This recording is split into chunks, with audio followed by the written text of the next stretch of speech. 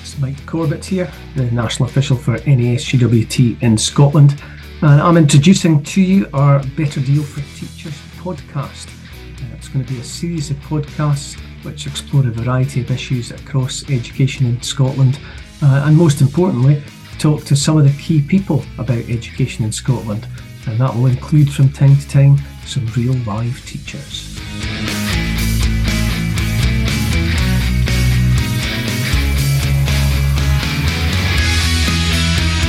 This week, in our Better Deal for Teachers in Scotland podcast, we're going to be talking to Sara Medel Jiménez, one of our NASUWT activists, to learn a bit more about her and her activism.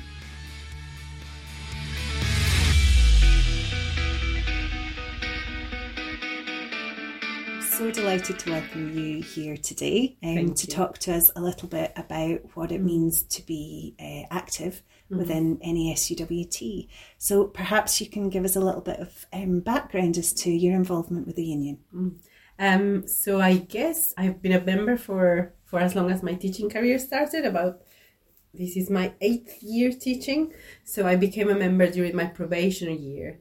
And it was one of those things that I didn't really know what I was doing as a student teacher. There was just a table full of, goodies, notepads, pens, and I just, joined in with the NASUWT, not really knowing what I was doing, but I knew it was important. And I think there's a lot of people like me back then that had just no idea. But I was really happy to be a member, especially once I understood a little bit more about the profession, once I actually got in. And, it's a bit like insurance, isn't it? You have it and you hope you pay for it every month and you hope you never will use it. But then you're very grateful when when you really need to use it. And I was in a position where I had to come to you for help. This was, when was that? About 3 years ago, and it was just so amazing to be able to just send an email, was feeling anxious about something, and be able to get Claire's response really swift, really quickly, to just explain to me what it was, what the steps were to be.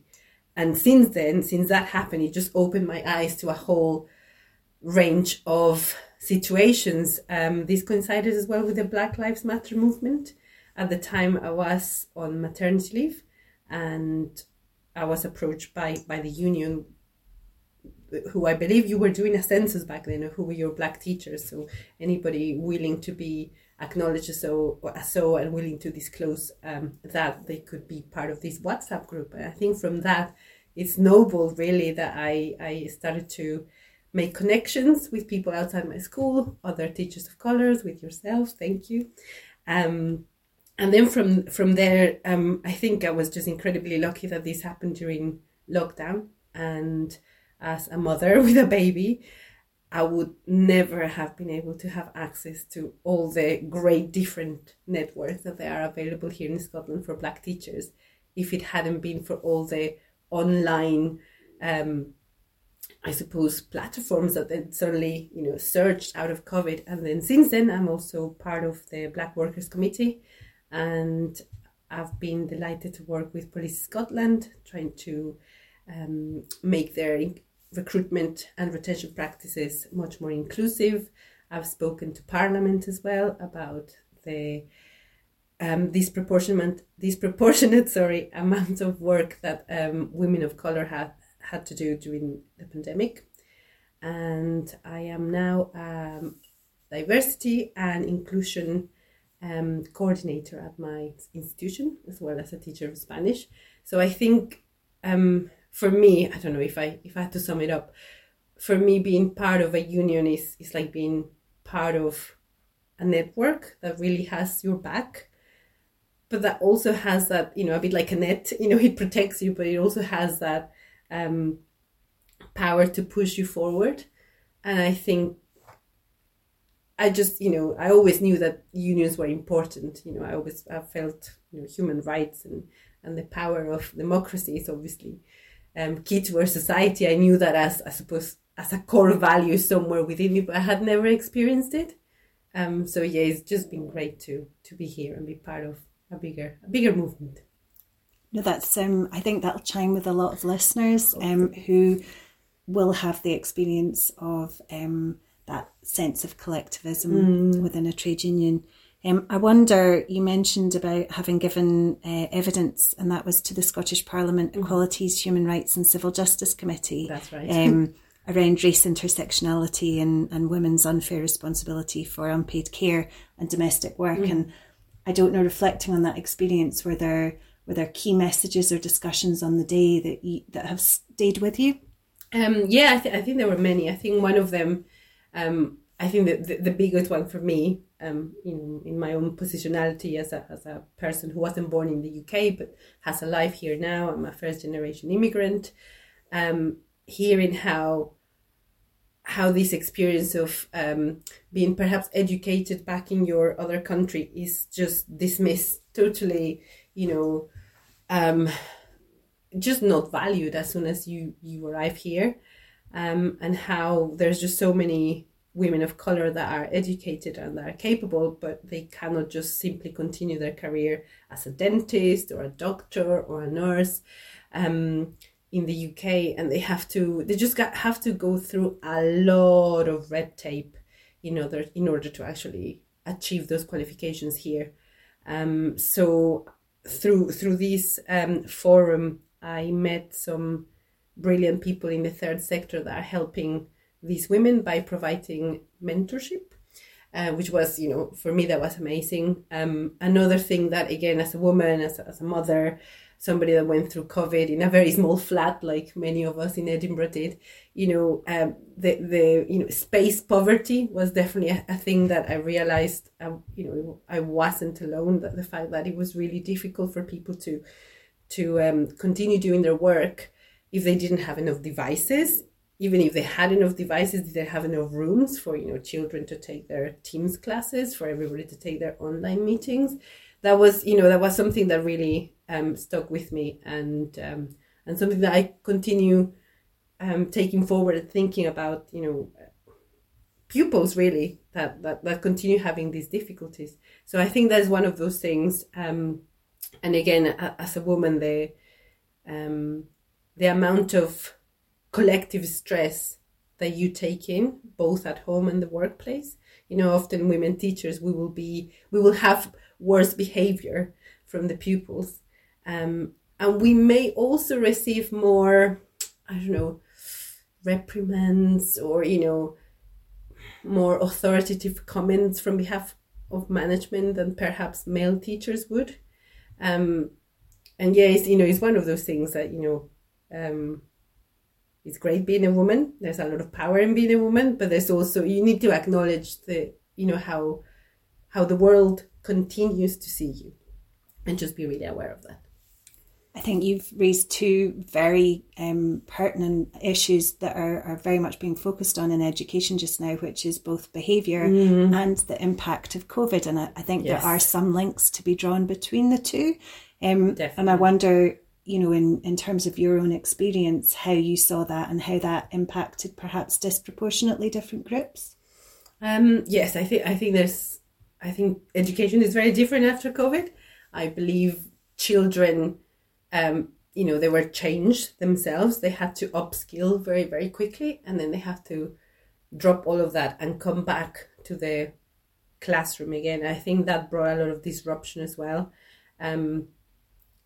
I was actually really lucky at the Black Workers Conference a couple of weekends ago. I sat down next to a Black teacher, who was telling me he did a PhD on the effects of online education on children. And it was really interesting, something he said. He said behavior is worse because, according to his research, children, the ones that were very diligent and conscientious, they don't understand why after going through that they're still treated as children. So there's a lot of rebellion in them from the good kids.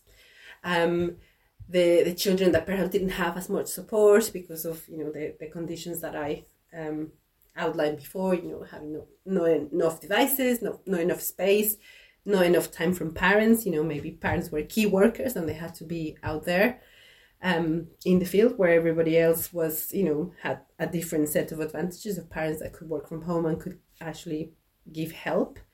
So then you also have this proportion of children that didn't receive the help, that their education was totally neglected, and they have huge gaps in their knowledge, and they're really, fighting. They're really struggling, I think. And then on the other hand, you also have the children that just needed school to just set that range of behaviors and habits to be able to then excel at everything else. And it continues on the increase. I am not sure if this is because children didn't have that contact and didn't have those years to build that habit of school. I don't know if it's perhaps screen time, which is not ideal either. I do think with all this technology that we have, we cannot just close the door on it and ignore it. But at the same time, I feel that we've missed a trick somewhere, and we don't know how to incorporate it effectively in the classroom. You mentioned about involvement with the STUC Black workers and attending the conference. And I imagine some of our listeners may understand about the processes with the STUC and what that involves. But for those who don't, can you maybe explain a little bit around what that involves and how you participate? So yeah, I'll try my best. I guess the first time I got asked to be involved with the Scottish Trade Union Congress and the Black Workers Committee within it, it was very much an invitation from either yourself or somebody in the WhatsApp group. I can't remember. It was, almost 3 years ago. And I was very inexperienced. I was an amateur, into all of this. I said yes, because again, I knew I could do it online. I think at the time my son was about maybe 10 months old or something. So he very much needed me close by. I knew staying away in a conference probably wasn't the best idea at the time. And I hate saying these things because, before I had children, I would have never thought it would be a thing. But, being a mother, gives you a different range of experiences, I guess. So the first time I attended, it was very much online, and I was able to move a motion. So motions, for anybody out there that doesn't know what they are, these are the proposals, if you like, that we as a committee bring together. And these are not things that we bring by alone. These are issues, complaints, grievances that people in our workplaces have had for potentially a number of years. And for whatever reason, they felt strong enough about it to report to their own union or their contact within the Black Members Committee within their union. And slowly and over time, there is a picture being built of the issues that we have in our own organizations. And I think one of the beauties of the Black Workers Committee and the conference is seeing how much we all have in common. For me, one of the best experiences of not just the online conference, but then the subsequent, presential normal conference that I was able to attend, it was just incredible. You really leave the room feeling that you're not alone, feeling that there's a lot of really passionate people there, willing to fight the good fight, and really that all it needs from you is acknowledgement and commitment. And there is a range of commitments that you can have. I don't think anybody should be put off by saying, I can't be striking, every weekend. That's not the reality of being active in your union. And I think a lot of us could really benefit from this. Again, at the Equalities Conference, we had a great talk from Khadija Mohammed, and she summarized really beautifully everything that has been going on in education in Scotland, which again, thanks to you, Tara, thanks to the union, I was able to put my hand up and say, yes, I want to be part of these conversations. So I was aware of what Khadija was talking about because I've been part of these meetings as well. But she's just so amazing at summarizing it all and explaining its relevance. And to some of the people that had never heard this, again, other Black teachers within the room, they just listened to her. And afterwards they went to see her and they said, you just summarized the way I've been feeling, that thing that you said about the concrete ceiling as opposed to a glass ceiling. He said, I now understand why I haven't been promoted. Now I understand that I have barriers. And for me, seeing a grown man, a comrade teacher, through that, acknowledging these feelings, for me it was incredible to actually see him acknowledging and saying these things out loud in a group surrounded by people. Just so much honesty there. But also it made me think, gosh, there's so many of us out there that are probably feeling like this or will eventually feel like this. It's just a matter of time. I think channeling those feelings in a constructive way is just so important. It was great to have Khadija along to the Scotland Equality Conference. And of course, she heads up the Anti-Racism in Education programme. And that is something that you've been involved with in the subgroups. So there are 4 subgroups around curriculum reform, racist incidents, diversity in the teaching profession, and around professional learning and leadership. So do you have any reflections on your engagement with that and some of the key issues for Black teachers across Scotland? Yes, I think, just so many reflections. And when I think about how all these different working groups came together, again, it all came together during lockdown or shortly after. Again, I was able to attend a lot of these because, they were online. And just being part of all these conversations has really opened my eyes to the colossal task, really, that it involves diversifying our teaching force, which is so important. The Scottish Government has a target of 4% BME teachers by 2030.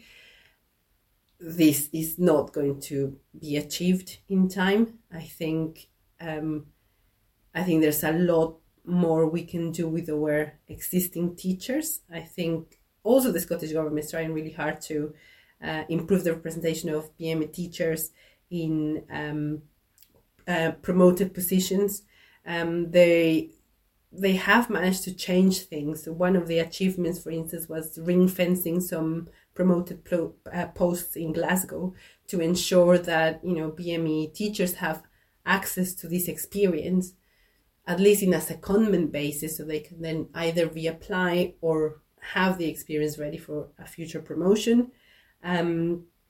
Another really important thing was the ESOL requirement. I think ESOL felt that for initial training education maybe was what the qualifications they were asking maybe was too demanding. So trying to find that for language teachers like myself, a lived experience of a language wasn't really accounted for. You had to have university credits, which is very limiting. So I think that Education Scotland is trying their very best to really take a step back, and rather than say we must improve this, let's do this, that and that, they've really taken a consultative approach. It's been very collaboratively arranged.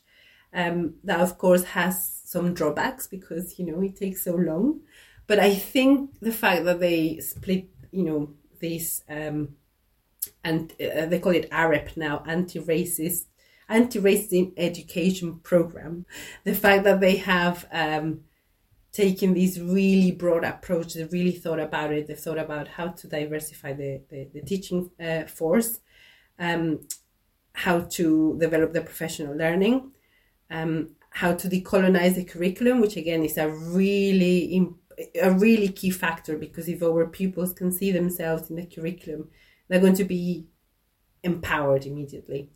The anti-bullying and anti-racist incident group, again, that's another big one, trying to really give everyone the tools to report on these important issues so we can act immediately, but also that we can build a picture nationally of what is happening and how to prevent it and how to empower teachers to fight against it. So I guess that would be a very quick summary of what they have done.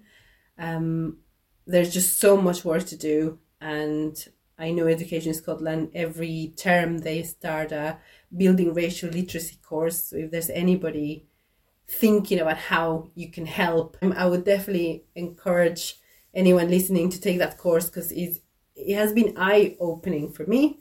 I think for anyone that has taken it, has really taken an impact.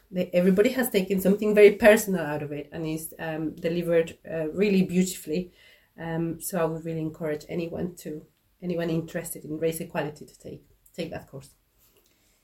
I think sort of swimming back round to where we started when I was asking you about your own journey into becoming involved, I think there's so much going on within education and anti-racist work, that if anyone is feeling that it's too big or it's too much, how would you suggest getting a first step to get active within the union, to become involved or engaged? I would say definitely contact the lovely people here at NASUWT. If you just want to learn about what's going on, whether it doesn't matter your ethnicity, whether you're a black or a white teacher, you just contact the union. Ask to be added to the WhatsApp group. That's a great way of being involved and knowing exactly what's going on. Follow NASUWT on Twitter. That's a really quick way of being aware of what's happening. I know Tara and your team is great at announcing and telling us when something is coming up, so we can join in. I think again, now that there's a lot of things have come back to the normal way of being, presential conferences, but there's still a lot of online things. So, if any of you have young children and life after work seems a bit chaotic, you can still take part.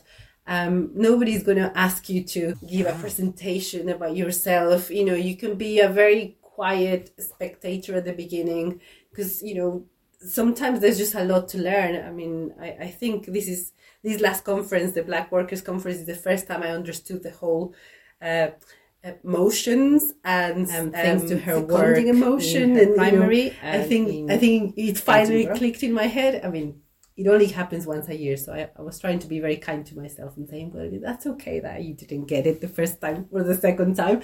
But then I thought, well, I only do this once a year. So I think there's always really great things coming up. I think at the moment, the latest thing, and once you are part of this network of events, somebody always adds you to a different mailing list. At the moment, in the last 2 days, I received 2 invites for the same online event from Edinburgh University, who are celebrating the legacy of Saroj Lal, a teacher in mornings and primary back in the 70s. And she moved here to the UK, and she wore her red lipstick and saris.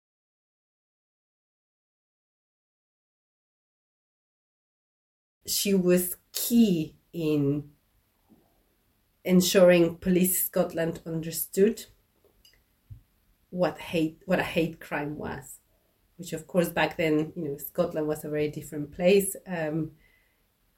When I speak to people of colour here in Scotland, who, if you are a person of colour and you're listening to this, this, and when you walk into a place, in this particular example, I'm going to talk about the haberdashery shop in Nicholson Street, who is owned by a family of colour. They're Asian, they're Indian.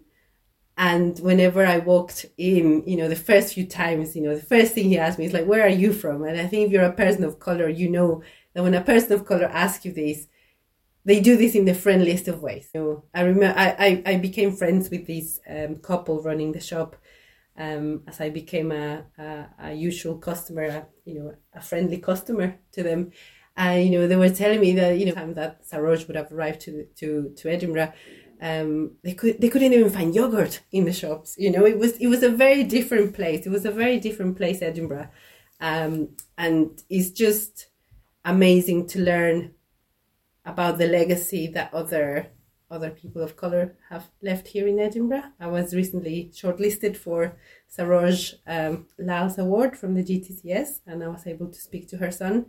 And again, it was a very moving experience, learning about her struggles and how her learning has helped us all, has helped a whole community.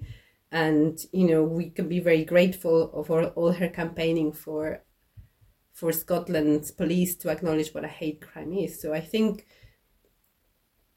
it's very easy to look at something like that and feel intimidated. But I think if we can instead feel inspired and think, maybe you're not going to be the next Saroj, you might be, but maybe you are the person that is happy to sign her petitions, or maybe you're the person that is happy to repost things online, or maybe you're the person that is happy to, I don't know, redesign a leaflet because you're actually quite good at graphic design. There's so many things we can all do within our limited time. Yeah. And I think a couple of times during our conversation today, we've spoken about either hate crimes or the role of Police Scotland. And I know we here in the Edinburgh, a screening of the Shekubayu film, yes. And you spoke at that event. For those who may not be aware of that situation, would you perhaps maybe give us a bit of an insight? I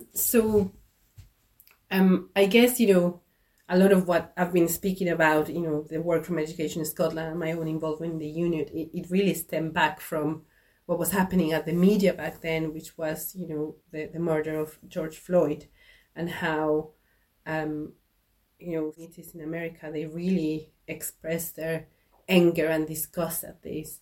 And we were all at home watching.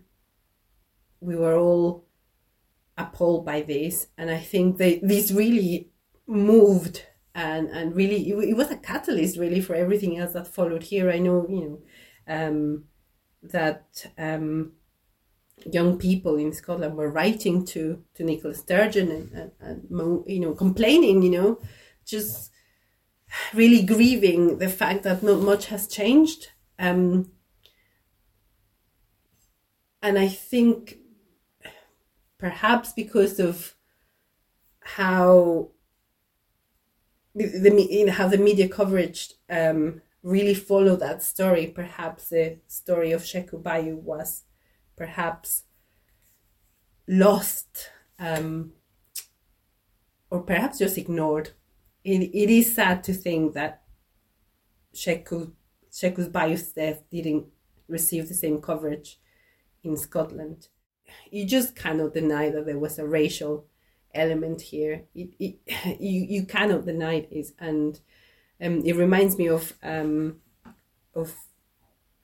this quote from I No Longer Talk to White People About Race, where the author says, to be white is to be human.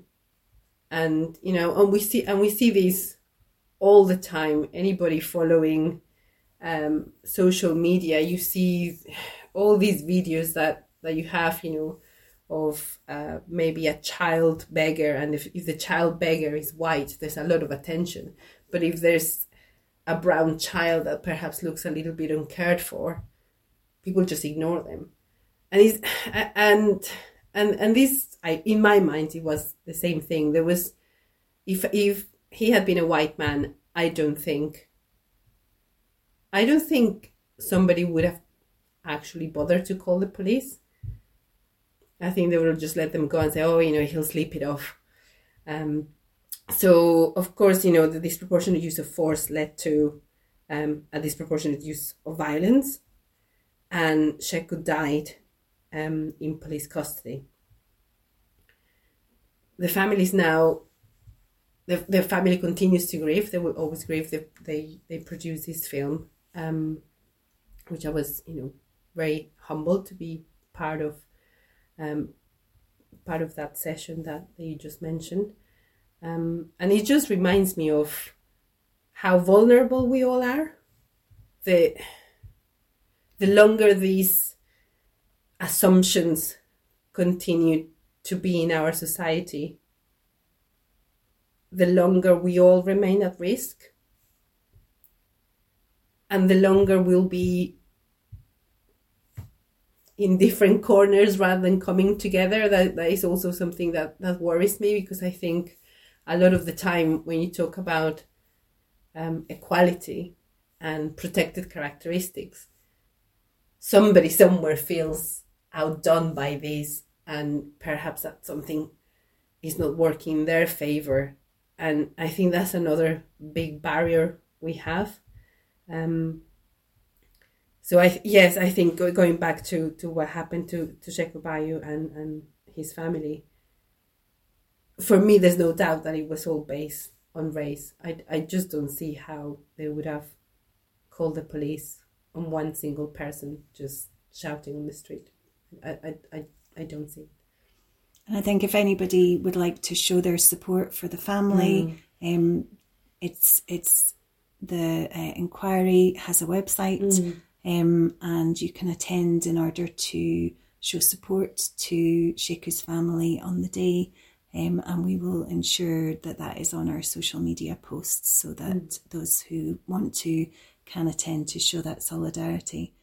Sara, I'm so delighted to have had the chance to talk to you today. Thank you so much for coming along, for sharing your insight and your perspectives, and of course for your anti-racist work and your campaigning and presence on behalf of the union across a multitude of different forums. We're absolutely delighted to have you here today. Thank you very much. Thanks a lot.